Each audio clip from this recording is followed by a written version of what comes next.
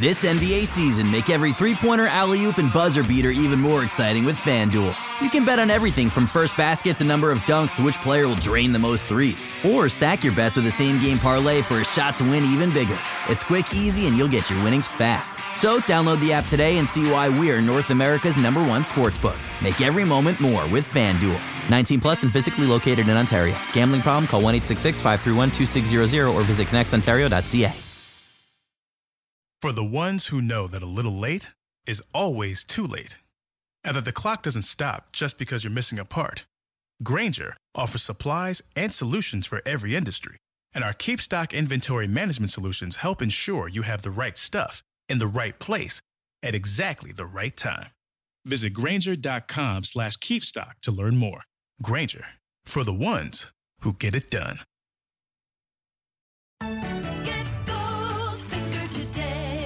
Here's the scenario.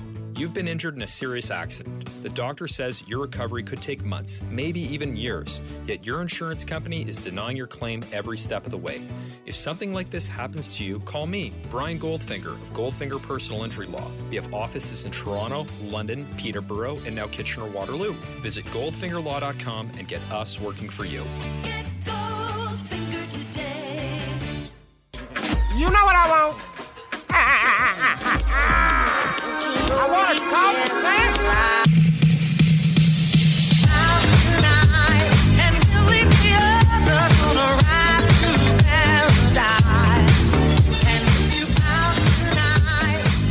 Hey, that's pretty good.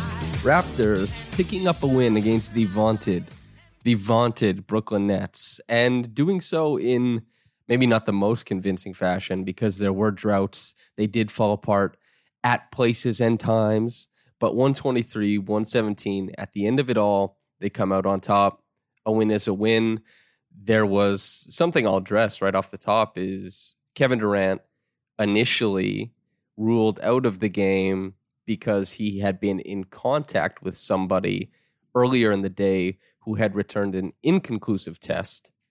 And okay, so he's going to miss the game. He checks in with about 4 minutes left in the first quarter. And so, okay, I guess it's on. He's not missing the game. In fact, he's going to factor in quite a large way, actually. But then in the third quarter, as the referees are reviewing whether he should be getting what was originally called as his fifth foul early in the third quarter, a member of the staff of the Brooklyn Nets comes over to him. You see they have a conversation, and Kevin Durant gets up, throws his water bottle, clearly is upset, frustrated with the process. He walks out. We're alerted, a couple minutes afterwards that he is leaving the game for health and safety protocols, citing that same inconclusive test from earlier. With the additional information that Kevin Durant returned 3 negative tests in the span of the last 24 hours. That still seems rather reckless, considering we know people can transmit the disease without having it. So, that's one of the main ingredients for a pandemic is how easily the disease transmits. COVID transmits quite easily. And Kevin Durant obviously was tested a bunch of times, but if you're running and playing so fast and loose with inconclusives like the Nets are, like the league has been in a lot of cases, the Raptors luckily haven't had to deal with very much of that. Obviously, a very mature team in the way that the players conduct themselves and the staff. And you hope that there is a message that is received from high on up and it's followed throughout. It seems the Raptors have that on lock. Certain teams have been kind of in the midst of dealing with this all season. The Nets have been in the midst of a lot of different things regarding COVID. I'm not at liberty to say if that's anybody's fault. It's just when you play these games, when you have so much freedom of movement, this stuff does happen. And again, when you play so fast and loose with the rules like the Nets did tonight, this is one of the side effects. This is a consequence. Kevin Durant apparently will not be traveling for their next road trip. The Raptors apparently will be, and everything is going ahead as planned for them. I'm sure they'll all do their testing. But as far as I'm concerned, this seems extremely reckless by the NBA because I know that these are very healthy young men, but the people on staff, and we don't know the long-term effects either. So just putting Kevin Durant out there, when you're waiting on an inconclusive test, it feels like you should probably just sit him out. And I'm not saying this because I want the Raptors to beat a Kevin Durant-less team or anything like that. That's insane. I'm saying this for the health and safety of all involved. It was reckless. If it being a national television game, like nationally televised in the United States, if that went into anything as far as how the decisions were made, that is so money hungry and so terrible. It's tough to discern what the league is doing because at times it just seems like they have no idea what they're doing. This confuses me. It is incongruent would be a word I would use. A lot of the decisions they make don't line up with any of the rules that have been laid out, and sometimes they just outright ignore their own rules. It's confusing. But anyway, in spite of all that, the Raptors win, and hopefully we'll hear soon that everybody on the team returns negative tests over the next couple days, weeks even, right? So 123-117, they did beat the Nets, and classic Kyle Lowry game, a really nice Norman Powell game, and an extremely impressive game from Pascal Siakam. Took exactly what the Nets were giving, which was the paint, took the mismatches, carried the team for stretches at a time, made good plays out of the post at others, and then Kyle Lowry stole the show at the end, lifted up some bench units throughout, and the Raptors, they come away with a win here. Impressive stuff, truly. I also have a request from a friend of the podcast and a co-host over at the Off Court Podcast, which is a very, very good podcast. Anything that deals with anything where you can post-date episodes because your research and your commentary is not at all, dependent on it being recent or in the news now. That is typically, that makes for a very good podcast. And what Abdul and Eitan are doing over there is fantastic. He requested that I have an Anton Chigurh impression for this podcast. I can't say if I know I can get my voice to that register at all. I will attempt to throw it in at some point. But anyway, the Raptors attacked the paint early and often in this game, and this is something that people have come to know the Nets for since they traded for James Harden. Jared Allen leaves, a couple other role players, and the Nets, who weren't an immense defensive team prior to that, became even worse. The running joke is that they have to score 140 points to win a game. They didn't score 140, and they lost this one. Although, by their standards, the 123 they allowed is actually a low number. As crazy as that sounds. But the Raptors, they come out first quarter, 34-23 lead. They look quite good. They get 24 points in the paint. They're beating the Nets 17-2 in fast break points. The Nets are kind of meandering out there. And keep in mind, Kevin Durant wasn't out there to start, so it's the James Harden, Kyrie Irving show. They're trying to get a lot of screen actions, get downhill a little bit. The Raptors switch a lot. They're very help conscious. So they're forcing the ball out of their hands early and often. And the role players apparently didn't come to just bang in a bunch of shots right from the jump. So the Raptors jump out to a lead. DeAndre Jordan is, he had a nice run in this game, even defensively, but mostly offensively, where he was effective around the rim. But there was, early on, the Raptors were getting everything at the bucket, and DeAndre Jordan is not getting back in transition to help wall people off from the rim. That's the 17 points there, and obviously those 17, not all in the paint, but quite a few of the paint points coming on the fast break as well. So the Raptors push the pace. They identify that they need to get into the middle to punish the Nets. They do so, and Lowry and Powell, especially off the start. I liked Pascal, even though, he was missing quite a few gimmies. That's been a little bit of a trend since he has had, a problem with his game and just seeing where he's going and trying to reclaim certain aspects of it since March of last year, since the break and the bubble and all that. But I liked the decisions he was making. The shots he took, I was pretty happy with, even if they didn't go in. I thought he was making good passes out of the post. But Powell on the weak side attack and Kyle Lowry just doing everything, recognizing the holes and the soft spots in the Nets defense, finding teammates in them so that they can score, punishing a team that's dropping too low from three. Very, very nice stuff. They pieced together a great first quarter, a great first step, I would say. The second quarter, it was the game started to get really weird, I would say. A lot of fouls called, the pace, start, stop, stagnant one moment, and then 3 minutes of elongated, pace and space play. And the Nets, they kind of caught up a little bit. I think they had 17 free throws in the first half. The Raptors, maybe 3. And so they climbed back into it. If you have that disparity, earned or not, usually you're going to see a team climb their way back into the game.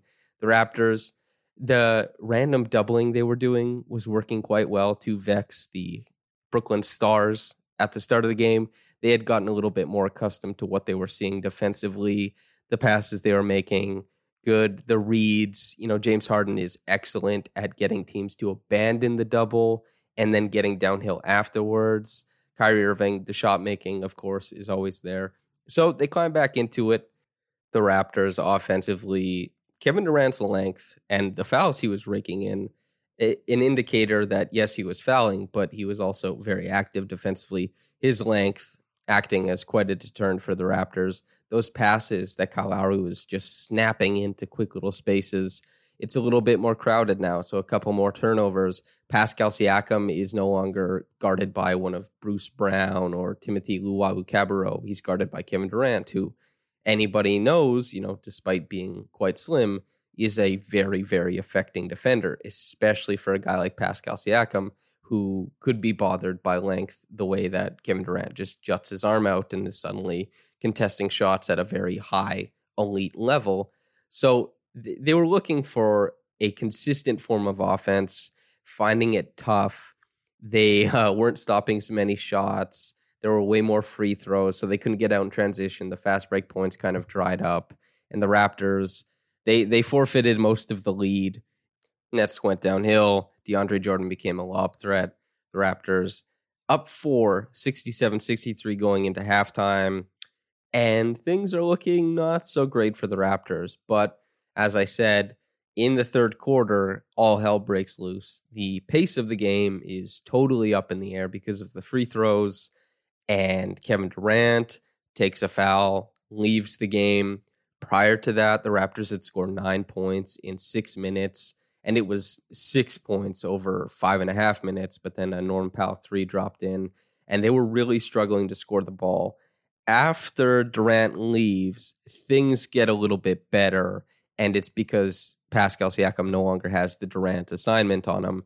And Pascal, I believe, finishes with 15 points in the third quarter. And there's not much to say about this quarter other than Pascal put on the cape and put the Raptors on his back and carried them offensively and defensively. He was quite good too. He can ice a guy like Kyrie Irving on the perimeter, and he did in this game. Gets a steal. Kyle Lowry hits a pull-up 3. That happened in the fourth quarter. But Pascal Siakam, if he's going to be this good in the post offensively, the jump shot still isn't there from downtown, but he saw that he had mismatches basically every time he went down the floor, had 15 points in the third quarter, carried the Raptors when they were struggling mightily on that end, and brought it defensively too, to the point where the Raptors are up 2 going into the fourth quarter because Pascal basically hits a buzzer beater. He gets a mismatch on Kyrie. He spins off him, puts him on the ground, hits a nice little mid-range jumper on the spin. And he saved the Raptors game basically because he was carrying the offense when nobody else could. The fourth quarter, that was really fun because, the Raptors, they started out slow in the fourth quarter, but Kyle Lowry, the pace started to pick up. Kyle was hitting guys out in transition and was pulling up with reckless abandon himself, pull-up threes in transition, pull-up threes in the half court, scoring the ball at will, really punishing the Nets for their point of attack defense, and getting downhill on occasion and finding cutters, Norm with like a 45 cut to the basket. And 45 cuts are so oddly effective relative to any other type of cut in the NBA. 45 cuts against a defense that is not engaged is just murder. It's like an automatic 2 points. And the Raptors, they're not so bad at it. I'd like to see it more. And DeAndre Bembry playing, for example, is a good way to supplement your team with 45 cuts because he makes quite a few of them. But yeah, the Raptors, behind Kyle Lowry, they storm back and they storm ahead. when things are really hairy later on. Kyle hits those 2 threes back to back. They go from being down 107 to 106. Now they're up 4. There was also Norm had this crazy skying in sequence where he stole a rebound, passed it back out. Fred hit his first triple of the night, and Fred did not play very well in this game. But after that, the Raptors, they just looked like they had it figured out. James Harden was doing his thing, getting downhill, moving the Nets forward offensively, but not at a quick enough pace that the Raptors weren't going to be able to hold on to the lead. So 123 to 117, they hold out. They finish this thing in what was, for pockets of the game, some of the best basketball we've seen this season as far as entertainment, as far as seeing the Raptors play well. There was a lot of really fun stuff. And Kyle Lowry over everything game is basically all anything any Raptors fan wants to see. And you got some of that in the fourth quarter. So that was really beautiful. That was nice. And even if KD only plays, I guess I'll look. I'm guessing it's around 20 minutes probably in this game. 19 minutes and 5 seconds, 8 points, 6 rebounds, 5 assists. What is his plus minus? A plus 10. And yeah, there were only 2 players on the Nets who had positive plus minuses, DeAndre and Kevin Durant. So that's an interesting little factoid. But yeah, Kevin Durant playing 20, Harden playing basically 40 minutes. They really did a great job of suppressing his shot attempts, and Kyrie too. You can see, like, Kyrie took 12 shot attempts, but Jeff Green and Landry Shamet combined for 23. The Raptors did a really good job of forcing the ball out of the Nets superstars' hands. As I said, to start the game especially, the Nets role players weren't really wanting the smoke. They didn't want all those shot attempts. They're a little bit uncomfortable, so it stagnated the Nets' superpowered offense. And that showed up in spurts in this game. Really good defensive scheme from the Raptors and executed quite well. 123 to 117. I liked the Kyle plus Boucher plus the Defenders 3 lineup. The Defenders 3 being Stan, Bembry, and Yuta. Bembry of the Defenders 3 by far has had the strongest recent stretch. That was reflected in the minutes in this game too. He played 24 minutes. I've said since the start of the season that he does represent quite a bit of playmaking. He has those 4 assists tacked on tonight. He's much more dangerous off of a live dribble than Stan is, and they're not in competition in my head or anything like that. It's just Bembry is a better playmaker. Stan has been getting some shine as a playmaker, and it's important that Bembry does too, because that is a very real facet of his game. He's also a hawk defensively. I've said this basically on every podcast that he's gotten or been featured in the game that I'm doing after. He's good game from him. Really liked his minutes. Reggie Evans Award, I'm giving it to my guy, Pascal Siakam. The 33 points, they were not easy. A lot of dribbles, a lot of shoulder to chest back downs, a lot of grinding away, a lot of going up after his shot to contest the ball and try and keep it alive if he missed. 6 assists, 3 steals, 1 block, 4 offensive rebounds, countless defensive plays where he just completely stopped the momentum of the possession for the Nets. And the Reggie Evans Award goes to Pascal. I think he did a lot of carrying in this game. Really happy with his performance in this one. Top quick reaction comment is from Philip M. Box. Quote, worst officiated game I have ever watched. Disgusting. End quote. Have you watched Kings versus Lakers? That was a far sight worse. This game was very inconsistent. I'll say that. Anybody who's listened to the podcast for a long time knows I begrudgingly talk about officiating. I think it rarely ever swings a game. And but this game, there was momentum changes and pace changes that I think you could contribute to the refereeing. It was consistent. And yeah, that's unfortunate. You hate for players to have to try and figure out what's a foul and what's not in a game. So that's disappointing. But I think the most disappointing takeaway from this game is that Kevin Durant situation and how it was handled and is currently being handled by the league. Super, super inconsiderate of the Raptors organization, inconsiderate of all involved, actually. And probably of Kevin Durant too, because I doubt it's him moving he's not the one saying, hey, I'm playing. You guys are going to change protocol for me. There's probably people telling him you're clear or you're not. And that's why he was so surprised. I'm pretty sure he's just doing everything he's being asked to do and is ending up on the wrong side of it.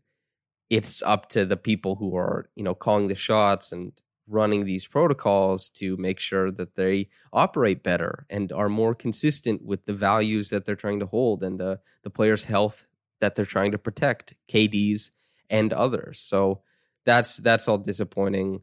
The NBA, a lot of the goodwill that they have been able to get over the past few years, I think is going away in some fans' minds because this does seem really inconsiderate and unsafe for some players. And that's really disappointing. But I hope you enjoyed this podcast. Now I'm going to do the Anton Chigurh. So, oh my God. Okay. Can I even get this deep? Do I sound like what? Like, I sound like a crocodile or something. If a crocodile had a voice, it would sound like that. Okay.